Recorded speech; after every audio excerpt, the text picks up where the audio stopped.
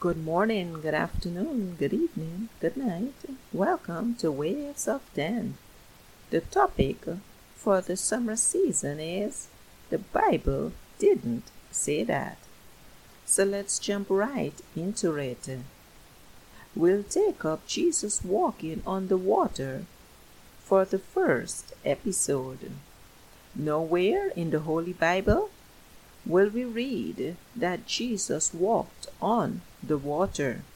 Now, before I'm accused of blasphemy and heresy, let me quickly add that the Bible says that Jesus walked on the sea, yes, the sea, and not the water. Nowhere will we read in the Bible that Jesus walked on the water. However, what we do read is that Peter walked on the water. We will find the account of Jesus walking on the sea and Peter walking on the water in Matthew chapter 14, verses 22 to 34, Mark chapter 6, verses 45 to 53, and John chapter 6, verses 15 to 21. Also, if you are thinking water, sea, it's the same thing, please remember that the Holy Spirit is the one who makes the distinction in the Word of God. At this point, let me add that ministers of the Word of God will be more equipped to explain the difference between Jesus walking on the sea opposed to walking on the water.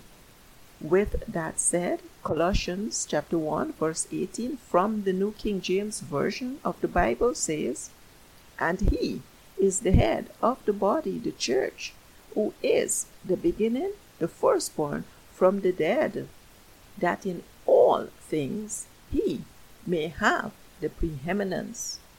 Also in Mark chapter 9, there is the account of Jesus' transfiguration on the mountain, when Peter brought the Lord down to the same level as Moses and Elijah, when he suggested they build tabernacles for the three of them.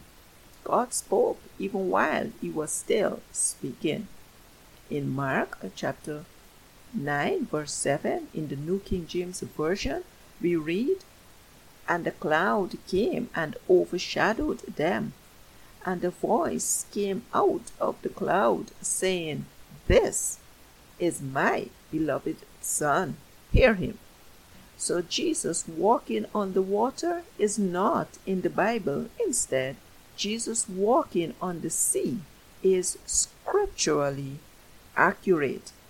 Thanks for listening, guys. Goodbye.